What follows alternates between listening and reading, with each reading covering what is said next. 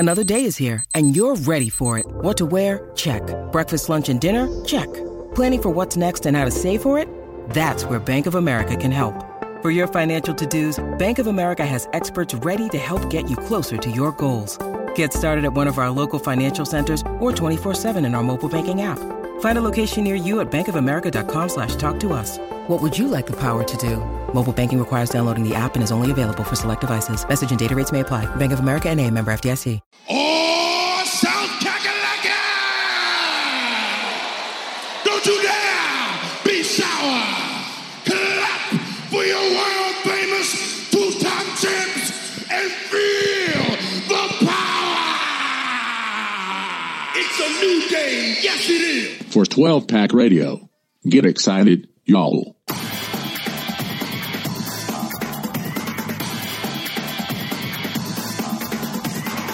Welcome back, everyone, to 12-Pack Radio, your podcast source for Pac-12 football news and the home of the Beta Rank College Football Statistical Model. This is Brian Conger. Thank you for joining us.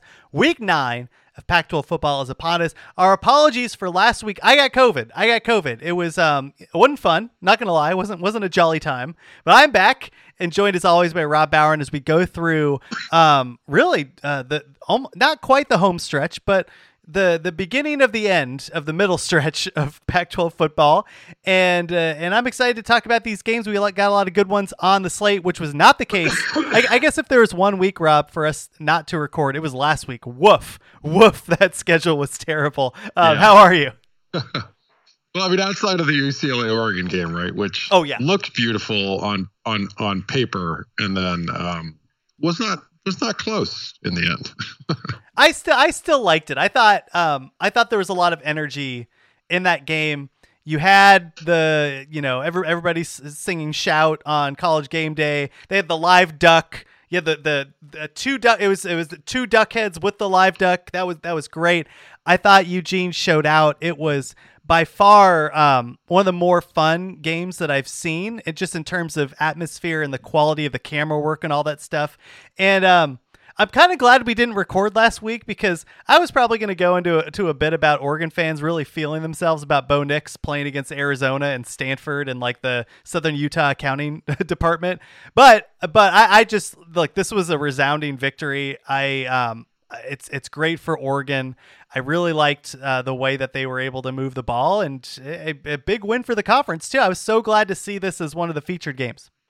Yeah, I mean, we talked about a little bit, right? Like, UCLA's defense up until had looked a little bit improved. They don't look improved right now. They said it's 72 overall, but they were great against the pass, right? Like, there were some folks that were really excited about Azizi Hearn coming in.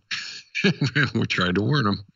But they said at 87 against the pass. Like, I would still have some caution. It's like people are going for and saying like, oh my gosh, have you seen Jaden Daniels' numbers for LSU? I'm like, man, he played Florida and Ole Miss. Like, let's not get that excited, But I do think like Bo Nix has done everything you could ask against some very bad pass defenses. That's true. And he's been able to get it done on the ground too. I'm with you. I'm not a huge fan of UCLA's defense. I liked how up front they were pretty strong, in terms of being able to stop Utah.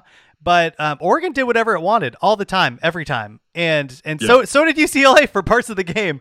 But they weren't able to finish drives, and Oregon was. And this was a big game with a big-time environment. And, the difference between what Oregon's able to do, and I think some programs that haven't made that leap in the conference, is you get College Game Day at your campus in a big-time game, and they're oftentimes those are sometimes the games that I want to bet against if the team hasn't been there before. Oregon's been there before, and they were just able to take care of business in a top 10 matchup. And now they have like a very, very outside chance of getting to the college football playoff, and that's good for the conference. Yeah, absolutely. I agree. I mean, I don't think people are going to hold that loss that they had in particular against Georgia. Again, that much against them. It was early, it was very early in the season. They've been rolling since, of course. Lots of teams are going to get smacked around by Georgia. I'll hold it against them. That game was some bullshit. Like it was bad. I mean, it was a really bad. I mean, it was a really, really bad looking loss. But what's also going to matter for Oregon too, though, is like, and this is true because I mean, this is sort of like politics, right? Like the incumbent looks really bad against an unnamed challenger. And then all of a sudden, like the person, the challenger gets named, and people actually look at their warts and they're like, like everybody is going to have some warts, right? Yeah. In this, and I mean, but like, let's not. I mean, we should not. Just as we talk about, like, we should absolutely not write off USC as well. USC has a remarkably easy schedule coming up until they get to UCLA. Not that, I mean, Oregon is one loss ahead. I mean, they're definitely, going to book themselves, likely going to book themselves into the Pac-12 championship game pretty, maybe sooner than anyone else. But of the remaining contenders, like USC, even though there are going to be some teams and Utah has the tiebreaker on them, USC's schedule is really favorable. They only have 4 because they've already played Stanford. They have the fewest Pac-12 games remaining of any of the contenders, and their only real opponent that they have left that has a real pulse is UCLA.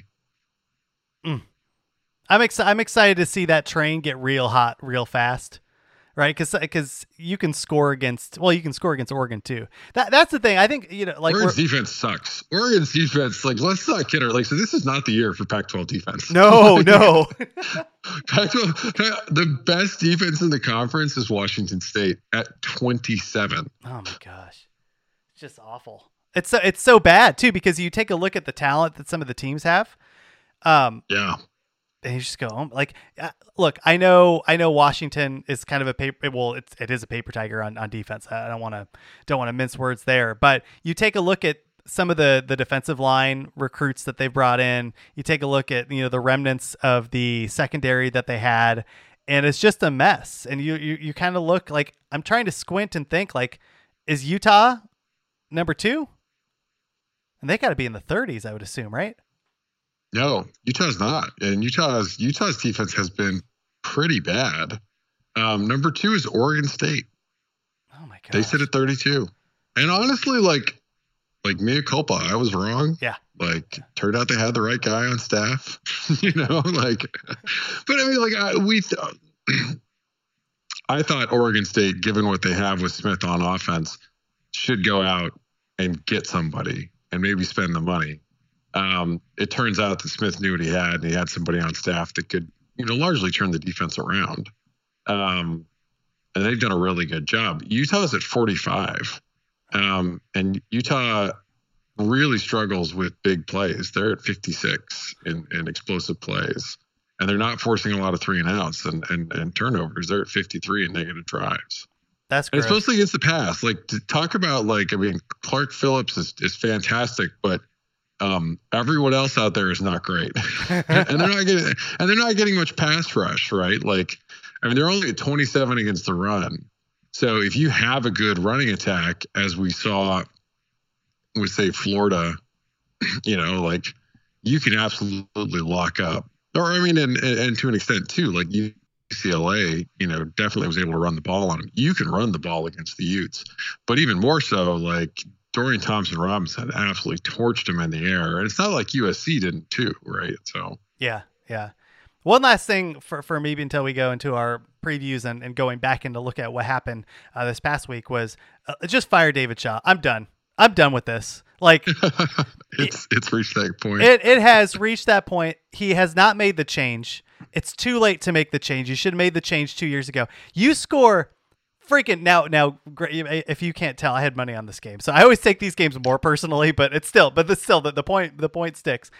You score 5 field goals against ASU and win the game. Like, get out of my face. Like, it's just with the talent they have at wide receiver, with the quarterback that they have. I understand the offensive line isn't good. I understand that they can't run the ball, but you can't score a touchdown against a coachless ASU with Emory Jones as the quarterback. Like, I was Right. so mad that they won this game.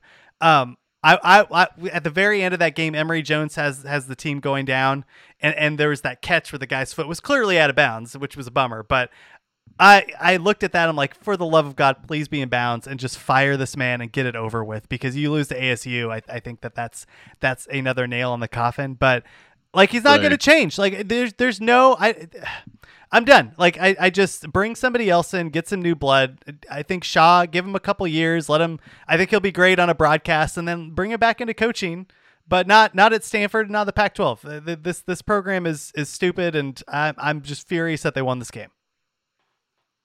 Yeah, I mean, we've both been pretty clear that like there have to be significant staff changes if you're going to retain Shaw.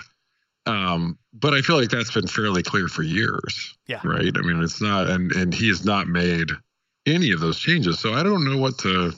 I mean, short of firing Shaw, which seems unlikely, still like that's what's sort of crazy is like. It's going to happen at some point, but like it should have probably happened a while ago. And offensively, they're a disaster this season. Like the defense has improved a little bit. Their pass defense is actually really good this year. But they're struggling to defend the run, and their offense is terrible. So yeah, it's definitely time. Like, I don't know who Stanford's necessarily going to get. It feels like Stanford is probably going back to like where they normally are. Like prior to the Harbaugh hire and like the early part of Shaw, which is like they were not good for an extended period of time. Bring back Ty Whittingham, man. Let's go. that was like a fun couple of years. No, I mean, he was a disaster, obviously, at Washington, and then of course at Notre Dame.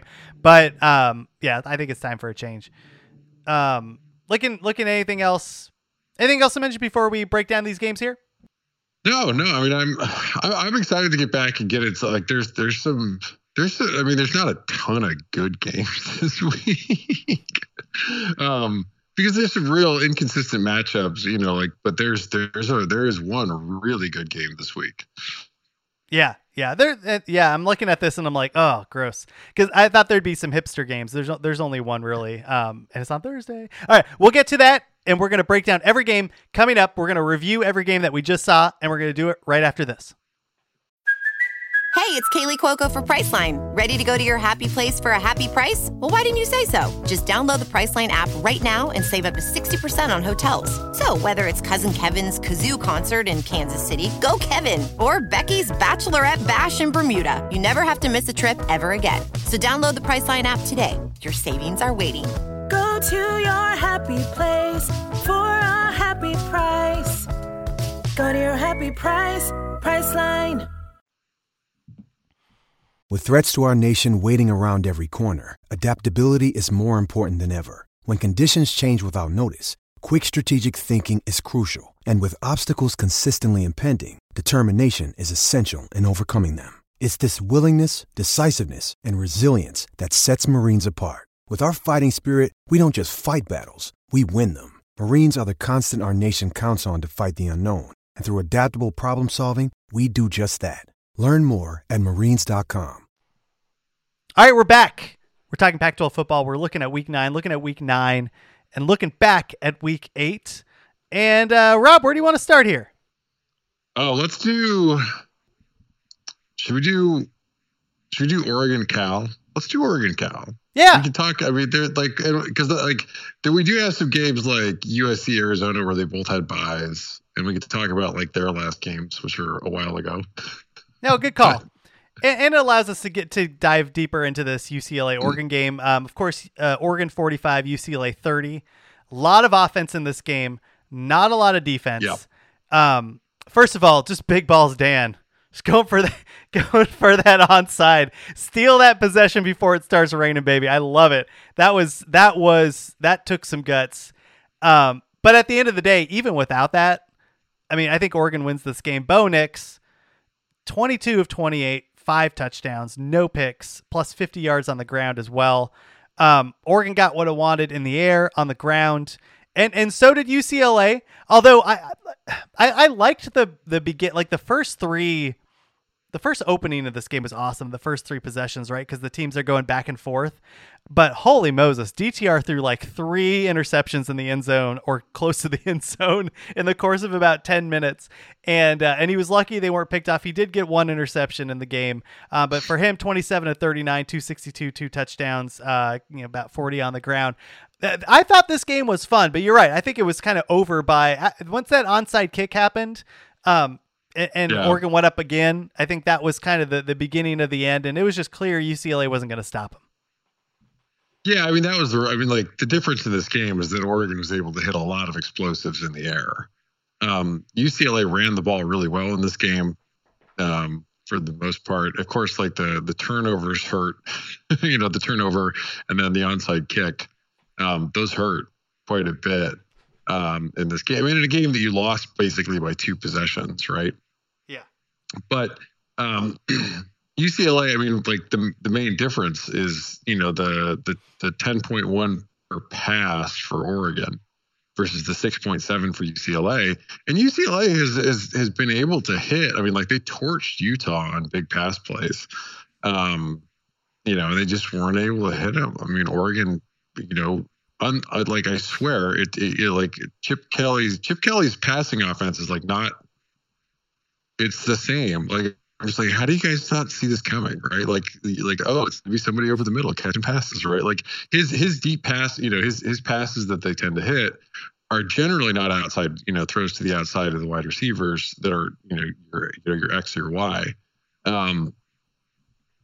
And Oregon showed up and had a decent game plan to limit those yards and not give up big plays. And I thought that really worked in this game because UCLA had too many field goals, right, to be able to hang here. I mean, and really too, I mean, like if you combine like kick and field goals, basically what amounts to 2 turnovers, like that's going to kill you.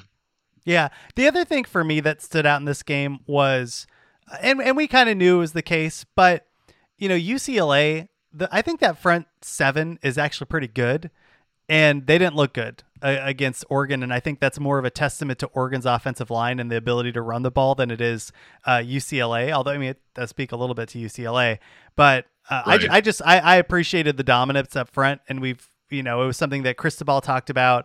And, sometimes we saw, and sometimes I think we didn't see as well. Like there was times with that Cristobal offense where they just didn't really run the ball that well. And you're like, right. Why aren't you supposed to be doing this better? Not the case in this game and all year. And I think Bucky Irving's a part of it also, where they have a couple good backs back there. But really a big shout out to the offensive line and Nix to be able to buy time or run. And I mean, this is going to be a tough offense to stop for the rest of the year. Well, Oregon's offense grades out right now. It's number 6 in effective rush. And even if UCLA looks comparatively better against the run, like defensively, like they're at 56 in effective rush, like compared to 87, against the pass, like you're going to get worked by a rushing offense, that's in that range. Like UCLA's offense is still really good. I mean, they sit at number 9 offensively and like, The revenge of the Pac-12 this season is on offense because there are 5 teams in the top 20 on offense nationally in the Pac-12 and beta rank. So like that I think is the good sign for the Pac-12 when you've got that really dialed in there. The trouble is like UCLA's offense just couldn't quite keep up with what Oregon was able to do in this game. And that's like, this game was going to be a shootout. And it largely did end up being one. Yeah. I mean, the other thing too, when talking about shootouts is, I mean, we've been waiting for an Oregon wide receiver to emerge. And I know that Troy Franklin has been emerging this whole year, but we just haven't really acknowledged it. And I should this time. Yeah. I mean, like he is he's the first true number 1 wide receiver that I've seen in Oregon in like 5 years, like at least. I have to go back and even think it might be past that. But really somebody where you're just like, you just know he's going to get at least 80 yards in like 4 or 5 catches. And he exceeded that. He had 8 for 2 touchdowns, 132 yards in this game, which is like not surprising because UCLA's secondary not great, but also because Franklin's good and Nix, gosh darn, he just, I think it was Franklin where he just dropped it. I mean, like, sometimes it's a beautiful dime and the wide receiver's catching it on his forearms like it's a volleyball, or he just dropped it right in his hands. It was just a beautiful pass. I was pretty excited about that. Let's flip it over here to the other game. By the way, I went 2-2 on the week. I'm like 2 games over 500. I hate trading water, really frustrating, but still in the positive territory. I had UCLA in this game, by the way. This one coming up. So Washington 28, Cal 21. I was on Cal in this game because, and we were talking about this a little bit before we started recording, like there wasn't really a numerical reason for it. This was just the stupid Cal game. And I assumed, because there's always one. But it also was like, it was at Cal. Right. Washington's defense is just hot garbage. I didn't expect Cal to score on Washington like they did against Arizona. I thought that was also a dumb Cal game. But I did anticipate them being able to score and doing just enough to halt Washington. And that's basically what they did. I mean, this game, I watched this game the whole time. It was dumb. You have beast mode, talking about the upper room. Did you dropping F-bombs? Yeah, dropping F-bombs. My favorite part great. is he goes on and they're interviewing somebody and he and I forget who the other running back they had. Forsett. Yeah. Forsett. Who's also like a legend at Cal. And so they're like making these innuendos to the upper room. And he's like, if you know what that means, you know what that means.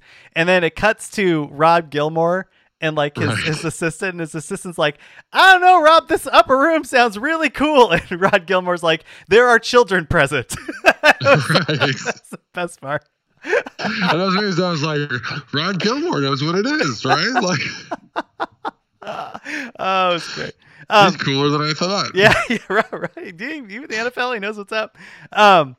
Ultimately, this game was dumb, but it was played. And look, I thought Jack Plummer did pretty well in this game. 3 touchdowns, 7.2, no interceptions. I think he's consistently been pretty good, and I think better than Garber's last year. So let's be like, Cal's offense is god awful. They're at 107 overall, and this Cal team is really bad. But there's just a couple things that just sort of Cal played into the strength, the strengths and weaknesses in the game better than Washington did. So Washington's defense is god awful. They're at 99, but in particular, they're horrendous defending the pass. They're at 121 in effective pass. They have the worst pass defense in the Pac-12. So Cal figured out throw the football. Washington's defense is 57 in effective rush. They have a little bit of a comparative advantage there. If you flip it around, Cal's defense, which is for how bad the Pac-12 is decent-ish. They're at 63 overall, but they're at 45 in effective pass. They're at 83 in effective rush, and Washington just could not stop themselves from throwing the football. They just could not. Cal is less good against the run, and Washington just could not figure it out enough, and it bit them. I mean, there was some I don't know how many drops Washington had, but there were many. And the thing too is to be fair, Washington did run the ball 32 times, but 32 different people got a rushing attempt. Oh. It was just so weird to see how many people they were cycling in that game. I thought it was fascinating. Well, I mean, it's fascinating too, because how bad Washington is at running the football is to go up against this Cal offense or Cal defense that doesn't stop the run terribly well, and certainly in their game against Arizona, gave up some. I mean, they gave up some passing yards to Arizona. But they gave up 5.2 per attempt to Arizona in that game. Where Arizona's playing from behind. And they, they certainly also let Colorado run on them. Yeah. Which is, a crime a little bit. But I take that back. I guess they didn't. Colorado threw on them. Anyway, Washington just couldn't quite figure it out enough, though. And that was really, I think, the problem in this game. Was they couldn't figure it out in throwing the football around, and Cal really just took advantage of like how bad Washington secondary is. And that's what like I think makes this sort of like Pac-12 season sort of interesting is like and sort of unpredictable is that so many of the contenders have, I mean, because their defenses are so bad and they might have some like really glaring weakness defensively, you know, like it does leave like Washington is vulnerable. If they have any fall off in offensive execution, they're probably not going to hit their number for the game because the defense is not going to be there to pick them up. Yeah, no, I totally agree. You know, looking forward here in the game that we have up because Washington's on a bye. Oh, that's interesting. The game we wanted to match these up with was number 8 Oregon is playing Cal. It's at 12:30 p.m. on Fox Sports 1. And the line is 17. And my worry here, so like if my initial knee-jerk reaction here was that that's too many points with Oregon's defense, but I just don't trust Cal's offense. And I was really struck by how much Plummer, Jack. By the way, shout out to our friend Ralph Ampson who had one of his tweets like posted on ESPN or whatever channel this was on, talking about how like Jack Plummer isn't the like the grandson of Jake Plummer or something like that. It was pretty funny. I was just shocked at how much he had to run around in this game, and that worries me when it comes to Oregon because I do think Oregon's going to get to him, and I don't trust Cal's offense against like I'm not saying Oregon's defense is good, but I think it's better than Cal's. And I think Oregon's going to get what it wants, even in a hangover game, because they'll be able to run the football. And I just don't see Cal catching up. What do you think? I agree. I mean, Banderank has this at Oregon by 20. Oregon's defense is 100% bad enough to like make a game of this, right? But I think that, I don't think Cal is going to be able to, like, even as bad as Oregon is against the pass, they're at 95 in effective pass. I don't think Cal's going to, like, they're not nearly in the range that Washington is. And I think they're going to be able to slow Cal down. I think Cal sort of comes back to earth a little bit. I really do like Oregon in this game in particular. I think they're going to be able to throw the ball and run I think they're going to be able to suck in Cal's secondary by running the football, and that's going to do what they've done up to this point, which is it's going to open up the passing game. Yeah, I think the biggest question here is on the other side. Matching up Cal's offense against Oregon's defense to see if Cal can score. I mean, they're probably going to have to score at least 30 in this game to win. I would say they'd have to score 35 to win. I don't think that's possible, but what do those matchups look like? So Cal's offense is at 107, and Banderank. I mean, Oregon's at 75. This isn't a good defense, but they're better at, like, what they struggle with is getting off the field. Their drive efficiency number's not great, but they do a pretty good job limiting big plays. Comparatively, they're at 57 in explosive drives. They're decent at forcing 3 and outs and turnovers. They're at 36 in negative drives. And Cal is just bad across the board. They're at 101, 101, 98, 99, for their core 4 Banderank metrics. Like, there's nothing really good that stands out. They're at 90 in effective pass, but 105 in effective rush. I mean, this offense has just really, really struggled to put up. I mean, other than the bonkers game against Arizona, and Arizona has the worst defense in all of Power 5 by a lot. Like, Cal's offense is like almost non-existent. Like, the fact that they were able to put up 21 against Washington, like, that's a massive indictment of Washington's defense. Yeah, I hear you. I think like my one worry is that this is at Cal, and I do think those types of games, there is a hangover effect here, right? They just beat UCLA at Autzen. Now they got to go to Berkeley to play this dumb team. So there is a chance where this game is a little tighter than it should be. But I still think in most instances, Oregon ends up covering. I'll lay the 17. I'll take Oregon. It sounds like you're doing the same. Yeah, I'll take the Ducks here. I just, like, I'd be surprised if Cal can string it to, like, hold it together with, like, Scotch tape and baling wire for another week. Yeah. Okay. Well, let's move over to the late game, the nightcap here. Stanford, the 3-4 Stanford plays number 12 UCLA. UCLA not dropping too far after losing to Oregon, which is nice. Nice to see them. I still think they're a really good team. Just it's nice to continue to be in that top 15. The line on this game is 16.5, so it's similar to the Cal and Oregon game. I guess let's start with UCLA. I mean, is there anything else that we want to say about their matchup against Oregon?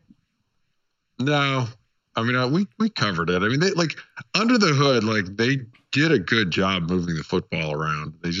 They couldn't keep up with Oregon. Yeah. I mean, we know who they are, right? They're going to be able to move the ball. They're going to be able to run.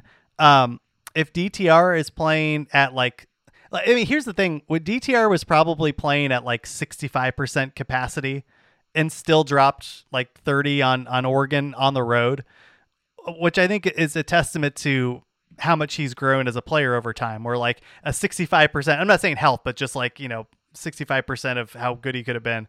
He does that on the road 3 years ago, and UCLA scores 14. So it's nice to see him be able to move the ball. This Stanford game was so dumb. And it was really incredible. It was extremely frustrating to watch because it was really just bad football altogether. Stanford was able to. There were barely any possessions in this game too. Both of these teams were practically killing clock. It was just strange. Tanner McKee, 320 yards, no touchdowns, 1 pick.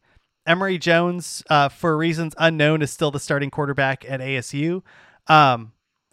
And I think it's Burkett. I think I kept saying Borquet. I was trying to make him fancy. I was surprised about that after what he was able to do. Now, granted, it was against Colorado or whatever.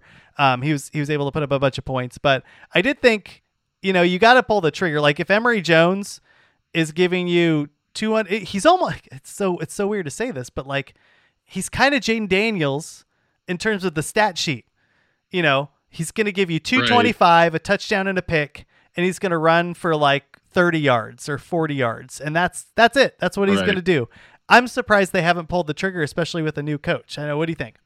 Yeah. I mean, the difference between him and Daniels is he's got his average per attempt is higher. He is getting the ball down the field a little bit more, and that can be helpful. I think they like his athleticism.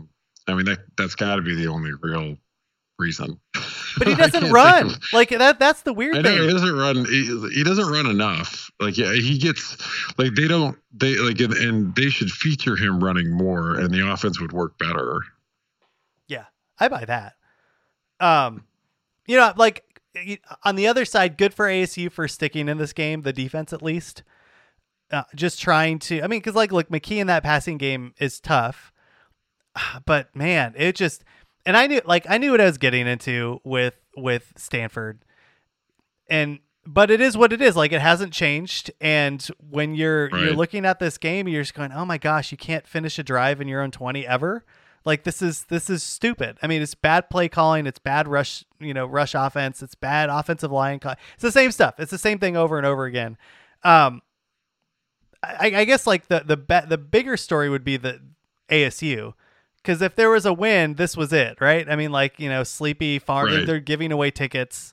You had Elijah Badger go over 118. He had a beautiful catch. But really, that's it. There wasn't much to put together against the Stanford team. That really worries me about ASU in the future. Yeah, ASU does not have, this does not bode well for them, in what they're going to have coming up for sure. And I think the defense hasn't quit, they're not, that's not to say that they're any good, but, they were definitely able, in Stanford's offense is terrible. But they were able to slow them down, and they held them. McKee threw the ball a ton, didn't complete very many, and didn't get many yards when he did complete them, in this game. But this was a game that you kind of felt like ASU really needed to win, because after this, they do get Colorado, so there's that. There's unless you're Cal, everybody's got a get right game against Colorado on the schedule. But after that, like there's going to be 3 tough games in a row and they'll have a real shot to beat Arizona. But they'll have 3 tough games in a row, and 2 of which where they're going to get 2 of the decent defenses within the conference, right? Like it can be really frustrating even after, like the UCLA game having to go against Washington State and Oregon State. Yeah. This line I'm a little worried about. I think UCLA is going to score. I mean, they'll probably score 45 on Stanford, but I don't know if I like that secondary after seeing what Bo Nix did to him. And like, we weren't confident in the secondary anyway. I'm worried that this is like a hangover. Stanford is able to put up just enough to be able to cover the spread, but that's about it. But I don't know, like my knee-jerk reaction, right, when I looked at this game was to take UCLA because I just like they're going to do whatever they want on offense. I mean, it definitely does feel like a game where you're like, all right, UCLA, is going to bounce back. And I think they will. I just think 15 is too many. I think, and it's been bet up. It opened at 15. And so people clearly don't agree with me. But like Beta-Rank has this as 14 with UCLA at home. I mean, UCLA's defense is really bad, particularly against the pass. And Stanford's offense isn't anything great, but they're, and I guess the worry here is like Stanford's defense, and Chip Kelly's smart, like the worry here where this game could get out of control is that Stanford's run defense is really bad, and UCLA could absolutely line up and just knock them off the ball, and have a game where they don't rely on DTR a lot and put up some really big plays. And I think that's the concern. Like, maybe I will take UCLA because like Kelly's gonna he will lean more into the run game, I think, here instead of throwing it. I totally agree. It's just right and like to do the math here. If they do that, they will score 40, which means UCLA needs to get 30, or Stanford needs to get 34. Right. Well, yeah. I mean, Stanford, in order to they would need to get, if UCLA scores 40, in order for Stanford to cover. 24. I'm sorry. Yeah. 24. Yeah. I mean, I guess they could do 24. Well, I mean, but here's the thing: is like Stanford always slows it down. There are always fewer possessions in their games. I'm gonna take them. I can't believe I'm doing it. I'm not gonna bet this game, but I think this is the dumb game where they're airing it up. You have whoever their wide receivers are coming up and catching dumb balls, and I don't think this game will ever be close. But I think 16.5 is a lot. So I'll take UCLA. I take Stanford. I don't like it, but if we're taking it against 16.5, I'll take Stanford. Okay. It opened at 15, but 16.5 is too much. Oh, you know what? I'm going to change. I was going to bet this up to 24. I'll take UCLA. I do think this could be the dumb Stanford game though. You still want Stanford? Sorry, I didn't mean to pull the rug out from under you. Yeah, I'm going to take them. Okay. What the heck? I talked myself back into it. God, large spreads. This is not good. It's the week. It's the week of, and there are some in here where I'm like, I can't USC, Arizona, that didn't make any sense to me. Well, it goes into our theory that we said at the beginning of the podcast where the offenses are good and the defenses are awful. So I get why the spreads are so long. I just be aware a little bit of that Stanford game. I wouldn't necessarily bet it. I think UCLA is going to score so many points, but I do think there's a world where Stanford's just throwing the ball and able to keep up. So, okay. All right. Next game. Let's do it. Let's do it right after this. When you need mealtime inspiration, it's worth shopping Kroger, where you'll find over 30,000 mouth-watering choices that excite your inner foodie. And no matter what tasty choice you make, you'll enjoy our everyday low prices, plus extra ways to save, like digital coupons worth over $600 each week. You can also save up to $1 off per gallon at the pump with fuel points. More savings and more inspiring flavors make shopping Kroger worth it every time. Kroger, fresh for everyone. Fuel restrictions apply. I got you. You thought we were going to go into the third game, but now we will. Let's do it. Thursday night. Getting a Thursday night game, Rob. We haven't had one all week. Usually it's Utah versus Southern Utah College of Mines is usually the opening Thursday every year. But they were in Florida this year. God bless them. Fox Sports 1, number 14 Utah goes on the road to Washington State. The line here is 8. And I like that line, Rob. I thought it was a really smart line. I'm curious what you think. I think that's too many points. Ooh, okay. Do tell. Right. So, Beta Rank right now has this, it would have it close to that on a neutral field. But it's only got it at 4 1/3. Oh, man. On the road for Utah here. And one of the main problems here is again, we're talking about a defense that's actually, by the standards of the Pac-12, actually good. Yeah, that's true. So Washington's defense is both good against the run and the pass. They're decent at drive efficiency. They do a decent job containing big plays. Utah's offense, they're at 17. They're going to score points. But this, I expect this Washington State defense to get some stops. And Washington State has sneaky good special teams. They sit at number 10 in special teams right now. But you flip it around and that's the listen, problem. Washington State's offense is not great. But Utah's defense isn't either. Washington State's offense is at 66 overall. They don't run the ball well, which is unsurprising. They're at 110 in effective rush, but they're at 32 in effective pass. But Utah can't stop the pass. And look, Cam Ward, he doesn't pass the ball. Cam Ward, he throws tunnel screens. Right, That's not passing. I know. Look, if Cam Ward does his thing where he only throws outside and doesn't throw over the middle, that would be bad, right? Maybe you actually throw to Clark Phillips in that scenario. Let's not do that, But honestly, I don't trust Utah's pass rush to get a ton of pressure on him. Do you? I mean, they've been bad. Their pass rush stinks. I don't think Washington State's offensive line is great. You do see Ward running around a little bit. Right. I mean, but this just on a pure raw points per drive perspective, Utah's given up 2.1 points per drive, and they haven't faced an absolute gauntlet of offenses yet or anything like that, right? I mean, they got worked over by UCLA. Now, Washington State's not UCLA, but they also don't have UCLA's defense. I expect Washington State's going to have some opportunities where they have some decent field position in this game. And I think they're going to put some, I like the Utes to win. But I don't like it I think it's by one possession. I wish 8 points is 2 possessions, right? That's the bet right there. It's more than a touchdown. I don't think they're going to win by 2 possessions here. And unless and of course, caveat this, of course, is Ward doesn't throw a bunch of turnovers, that kind of thing, right? But one of the things that we like about and maybe here's your question.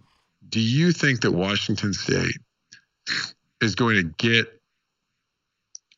real pressure on Utah, or that Rising is able to escape that and find open guys? I think they'll put pressure on him for sure. Yeah. I trust the right side of that field when it comes to the secondary. I don't trust the left side. I think Wazoo's defense is smart enough that Utah doesn't run the ball very well.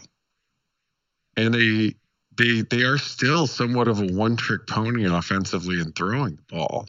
It's amazing that USC just couldn't figure out what was coming every time. But I think Washington State will. That was a great game, by the way. We weren't able to talk about it, but that game, because we were out last week, but that was a super fun game. Right. Going for 2, like, hot damn, that was awesome. Yeah.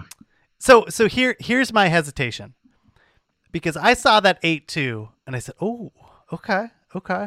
On the road, Palouse is a bad place to play. On a Thursday in the Palouse? Yep. But here's the problem, is that I don't trust Cam Ward at all. And I think the defensive scheme for Utah, they're going to let him throw the ball deep. Fine, beat us deep. Right? Like they're not stupid. Like, you want to throw? He doesn't throw the ball deep though. I know. Well, that's what I'm saying. Like, they're gonna. You want to throw another tunnel screen? Here you go. Like, we're just gonna eat that up. Like, I think. Go ahead. I think that they're gonna just snuff that crap out. I think they're gonna expose that offense as just being bad. And but yeah, like last year's Utah defense, I would say yes. This iteration, who on this defense other than Clark Phillips is that good? Yeah. And in particular, like, they are really vulnerable against the pass outside of Phillips. Like, Oregon State, like, don't throw interceptions to Clark Phillips. Like, you can score points on this defense. Yeah, you're right. I mean, and yeah, all right. You talked me into it. I kind of like. Utah on a neutral field would be 6, almost 7. But Washington State, I mean, they played in particular, like, if you go look at their games, where they've had, where they've played, some decent passing, defenses, like they held, like, look, USC eventually really put them away, but they did a really good job against USC's offense for the absolute majority of that game, and they traded shots with Oregon, offensively. So, like, but they've done, like, for the most part, done a pretty good job. I mean, like, look, Utah's got a good offense. Like, they're not great though. Like, this isn't like last year's Utah team. I don't know. Like, I think 8's too much. I think the Utes win by like 7. I think it's 1 possession, because I also think Washington State's going to hold them to some field goals. Oh, I agree. They're going to shut down the run. Like, they won't shut it down, but I should take that back. They will make it hard to run. Washington State's defense will. Like, but gosh, that offense is just so dumb. All right. I agree. But, like, this could also be the game where, like, Cam Ward has some time. Like, I mean, what scares me about this, like, I'll say this, like, what scares me about this game, in particular for, say, Ward, is, like, is not the games where he did pretty well against a pretty bad Oregon defense, right? And then he did pretty well against a not great Cal defense, but a Cal defense that, like, defends the pass a little better than the run. And then he, like, stunk. He stunk against USC, right? And USC's defense is bad. That's the one that worries me. It's not like, and it's not even like Oregon State has a decent defense. So, like, he's going to stink, right, in that game. But it's that, like, what worries me is, like, he kind of stunk against USC. That's what gives me a lot of pause coming into this one. Yeah. I wonder if the book's out. Right? The 14 points, 10 points. I think people kind of know. I just feel like you're gonna get one of those seam. You're gonna get 2 passes to Kincaid, and like one more, and that kind of puts them. All right. I just don't trust this offense. I'm gonna take Utah. I hear what you're saying on Washington State though. That makes sense. All right, let's do the Dumb Bowl. There's so many bad games here. Arizona State on the road at Colorado. This game is not as one would have thought on ESPN Plus. It's on the U. We made it to the U. Arizona State is a 13-point favorite on the road. And it feels crazy. I mean, it does. It feels a little crazy, but like, yeah. It opened, by the way, at 15.5. So the money is coming in on Colorado, which is nuts. I don't know if ASU's given up. You think they go with Borquette? I don't know. Here's Colorado's defense is really awful. I mean, like, so Beta-Rank has this game as ASU 16. And so like it definitely sees it as a game that ASU should be able to get to. It's truly hard to put any faith in ASU. But I also think that there's like a big difference. I mean, look, Colorado didn't quit against Oregon State. And ASU, I think you'd be hard pressed to say that they had quit. But I think offensively, ASU is going to be able to come in and run the ball against a really bad Colorado run defense. They're at 127 in effective rush. ASU's at 57 in effective rush. I think they come in and they are able to run the football, and that's going to help. Look, in Colorado's offense is almost non-existent. They're at 122 offensively. They're the worst offense in the Pac-12. Now they have, against Oregon State, they threatened to backdoor the Beavers a couple times. I wasn't scared. I was watching that game. Do it. Let me see you do it. Yeah. So but they they put up 200. But a lot of these a lot of this was truly in garbage time. But they turned the ball over 4 times against Oregon State. That underneath the hood against this game against Oregon State was still quite bad, but it was not as bad. I don't know. I think ASU, we've kind of figured out where they're about, and they're about in this range. And it's only if Colorado were to able really put it together for one game that I really would expect them to show up and handle it here. Let me just break down that box score real fast. Because JT Shrout, it's 50%. He's throwing picks. They have nobody to throw the ball. I'm going to take ASU. You're going to give me less than 2 touchdowns? Who's scoring? Who's scoring on this team? I know they beat Cal. Yeah. I get it. But Cal's dumb. Cal's bad. I'm sorry. Outside of that game, basically against Arizona, Cal, if you look into their game, maybe they take the Washington game, but they have been really bad. Yeah. They UNLV 20-14. Notre Dame is not good this season. Here's the one worry though, is ASU ran for, we're depending on the run, and they did 34 for 128 against Stanford. That's awful. And hold on, Stanford's run defense isn't good. That's sort of a concern, is that Stanford's been lit up in other places against the run so far this season, and ASU couldn't do it. I just think, Colorado, they have been, although really Cal couldn't really run the ball against them. Cal ran it. They stuffed Cal running. So let's maybe take a look back here.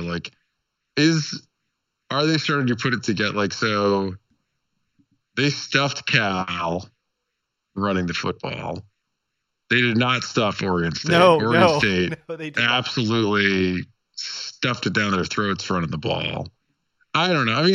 I just think, look, Colorado's offense is so bad, ASU's probably going to have short field. Yeah. It's tough. Look, Oregon State had what was the number? 24 or something like that last week. They covered it. I think ASU, barring some mistakes, can get to, what did that open at? Oh man, that opened at 11, and then it went up, and then it went back down. That's interesting. If it's 11, I'm taking ASU all day. And then what is it sitting at now? It is at ASU by 13. I still like ASU at 13. ASU's going to win by 2 touchdowns. Okay, here's what I'm going to do. If it's Bourget, I'm taking ASU, and if it's Emory Jones, I'm going to take Colorado. Because if you take a look, and here's why: if you open the box score of some of these games, like Washington, right? ASU scored 45 against Washington. Get it? Understand? But Emory Jones was not great. He got knocked out. Bourget comes in, 3 touchdowns. But look at Holiday, right? 111 yards. Or Valladay. Valladay is fine, but he's not great. And unless they're going to throw the ball around, I don't want a part of ASU. So we'll make it. I'm going to make it a game time decision. But basically, if it's Bourget, I'm on ASU, and if not, I'm going to take Colorado. Which sounds gross, but it is what it is. What about you? Are you gonna? Does it matter who the quarterback? I'm taking ASU. Just give me the Sun Devils here. Fade Colorado. Okay. All right. I feel a little better now. I know it doesn't matter. Colorado had their one jump up and punch someone in the mouth, and it just happened to be a terrible Cal team. Yeah. Yeah.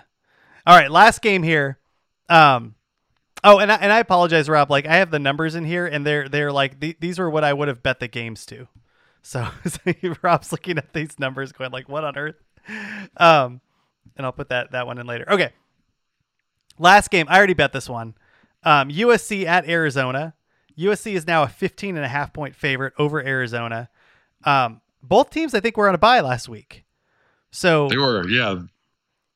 This line is dumb, right? This line is so dumb. What? I looked at this line and I was like, what? Wait, am I missing something? Now, to be fair, we said the same thing about the Oregon State-Washington State game, about how dumb that line was, and that didn't work out for us. But this line is stupid. I've watched both these teams. I've watched every game from both these teams, and I don't understand. So it's got to be, here's the thing, is they have to, and part of it has to be that Arizona-Washington game, right? Where Arizona really moved the ball against a horrendous Washington defense. Just look, USC's defense is a little better than Washington's. It's not a lot. It's just a little. USC's offense is a good margin better than Washington's offense. And there is just there's almost no way to describe how bad Arizona's defense is. They are impossibly bad. And I don't think, unless USC turns the ball over, that Arizona's going to get stops. And I would say, and I think, yeah. And I think it's going to get, I think this is one of those games where unless USC takes their foot off the gas, Beta-Rank has this, is this at Arizona? Yeah. Beta-Rank has this at 31. I just do not. I saw this. I was like, am I seeing that? USC, even if they don't win by 30, the chances that they don't win by 3 touchdowns just seem incredibly small to me, because at some point, Arizona is USC is going to get 1 or 2 more stops than Washington will, and they will score 1 or 2 more touchdowns than Washington did. Yeah. It is at Arizona. That's the one thing. But the defense is so bad. It's just, If Arizona's defense was at 70 or even bottom 80, this would be a totally different game. Beta-Rank would have this at 14 or 15 points. Yeah. But it's awful. USC's going to score 50, at least 50 in this game. And honestly, USC's defense is not great, but Arizona's offense is all big plays. They are at 15 in explosive drives. They struggle with drive efficiency. This is a combination of a little bit of Fish's play calling. And the other part is they're really pass dependent. They're at number 13 in effective pass. And they have an opportunity to potentially run the ball in this game. USC's run defense hasn't been great this season. But they de Laura doesn't complete his passes at a high enough rate. And some of this is like Jedd Fisch, despite the fact that they don't necessarily run the ball terribly well, they don't have they just don't have a great short passing game, right? Like almost all, like when you look at de Laura, almost all of his passes are routes that are breaking like 10 yards down the field. And he's not completing enough of those, right? Like to keep the sticks moving, and they don't have an effective running game to keep the sticks moving. Man, that's the one. That's the one where it's just, yeah. Give me USC. I think they just stomp on Arizona. They score way too many points to be able to let Arizona cover the spread, and Arizona should have fired its defensive coordinator last week, and they didn't, and that's a problem. That's a problem. It's the second stubborn move by Fisch, right? He was too stubborn to move Gunnar Cruz for like 3 or 4 weeks. And this defense is real. Like it's almost, it was interesting because I forget the gentleman, he was the former SID for Arizona, had tweeted out about like how bad you had showed in a visual form how bad Arizona's defense was. And like, it is the tail end of the bell curve, like the very tail end. And like he was kind of saying like, well, you don't need stats to know it's bad. Well, you need stats to know how bad this defense is, and it's that bad. Yeah, I mean, like I think when you say like Arizona has the worst defense in the Pac-12, people are like, yeah, okay, you don't really grasp like how bad. Like Arizona's defense right now is inconceivably bad. I mean, and far worse than like recruited where it should be from. Like the level of players that they've recruited. That's not to say like, I'm not telling you that Arizona should have a good defense based on the players that they have recruited, but they should have a much less bad defense. Yeah. and that's the part like Lincoln Riley is the best offensive play caller in the conference. He's got the best quarterback in the conference and probably the best collection of talent, skill position talent. And he's got the best offense currently in the conference. Like, they are going to absolutely the only way Arizona covers this is if they force like 3 turnovers. Yeah. Yeah.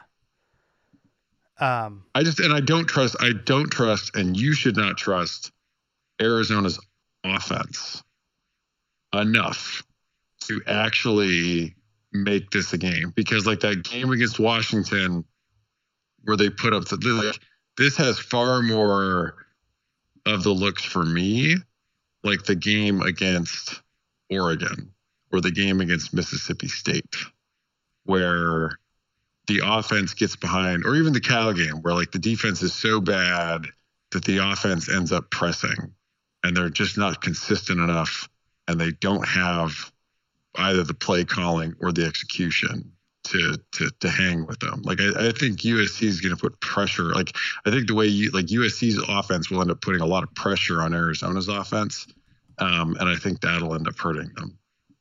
Yeah. Okay. It's like too in that Washington game, like a lot, like Arizona put up, like 25 in the second half, and they put up like 15 in the fourth quarter, when in theory the game is like largely out of reach too. Like, I mean, maybe the starters are still in and Arizona could backdoor this, but I don't think I'd be surprised if they get there without turnovers. I guess I'd just be surprised if they get there without turnovers. Like, I just don't think they have it in them. I don't know. I mean, like they were surprisingly consistent against Washington, but like Washington's pass defense is like horrendous, and like Arizona was just able to light them up. USC's defense is bad, but it's not horrendous at anything. Yeah. Like the way Washington's pass defense is. Like that's the thing. Like Washington's like, it's sort of like Colorado's run defense. They are so bad that you can get almost whatever you want against it. And that's true for Washington. Like that's not quite true for USC's defense. And like Arizona's not in the realm of like say Utah's offense or something like that, and they're also like, it's not like they're like, they just don't have they don't have the players, they don't have the tradition of execution, like that kind of thing. Like I was shocked when this line was at 14. Shocked. And it got bet up. So, all right, we'll keep a look on that. Yeah. That's the full slate, Rob. Anything else you want to plug? Anything else going on? No, I'm not going to get to Saturday 6 tonight. I will get to it tomorrow at lunch. Yeah, I mean, like, if you like, last week was a bit of last week was a bananas crazy week in college football. Like, an unusual number of underdogs covered. Like much higher than the normal count of underdogs covered last week. But if you thought FBS football was crazy, so FCS, Mercer, the number 1 team in Beta Rank FCS, went on the road and was -6 on turnovers. Oh no! They were playing the number 5 team in FCS Beta Rank, so of course they lost. But then Sacramento State who's number 3, was playing number 17 Montana. They were -4 on turnovers and somehow still won. Oh, that's bonkers. Yeah. The Duke Miami game. 8 turnovers. Yeah. Oh, Miami is bad. Like, Miami is not just like unlucky. Miami's legitimately bad this season. Oh man, love picking on them. I'm sure our Oregon fans do as well.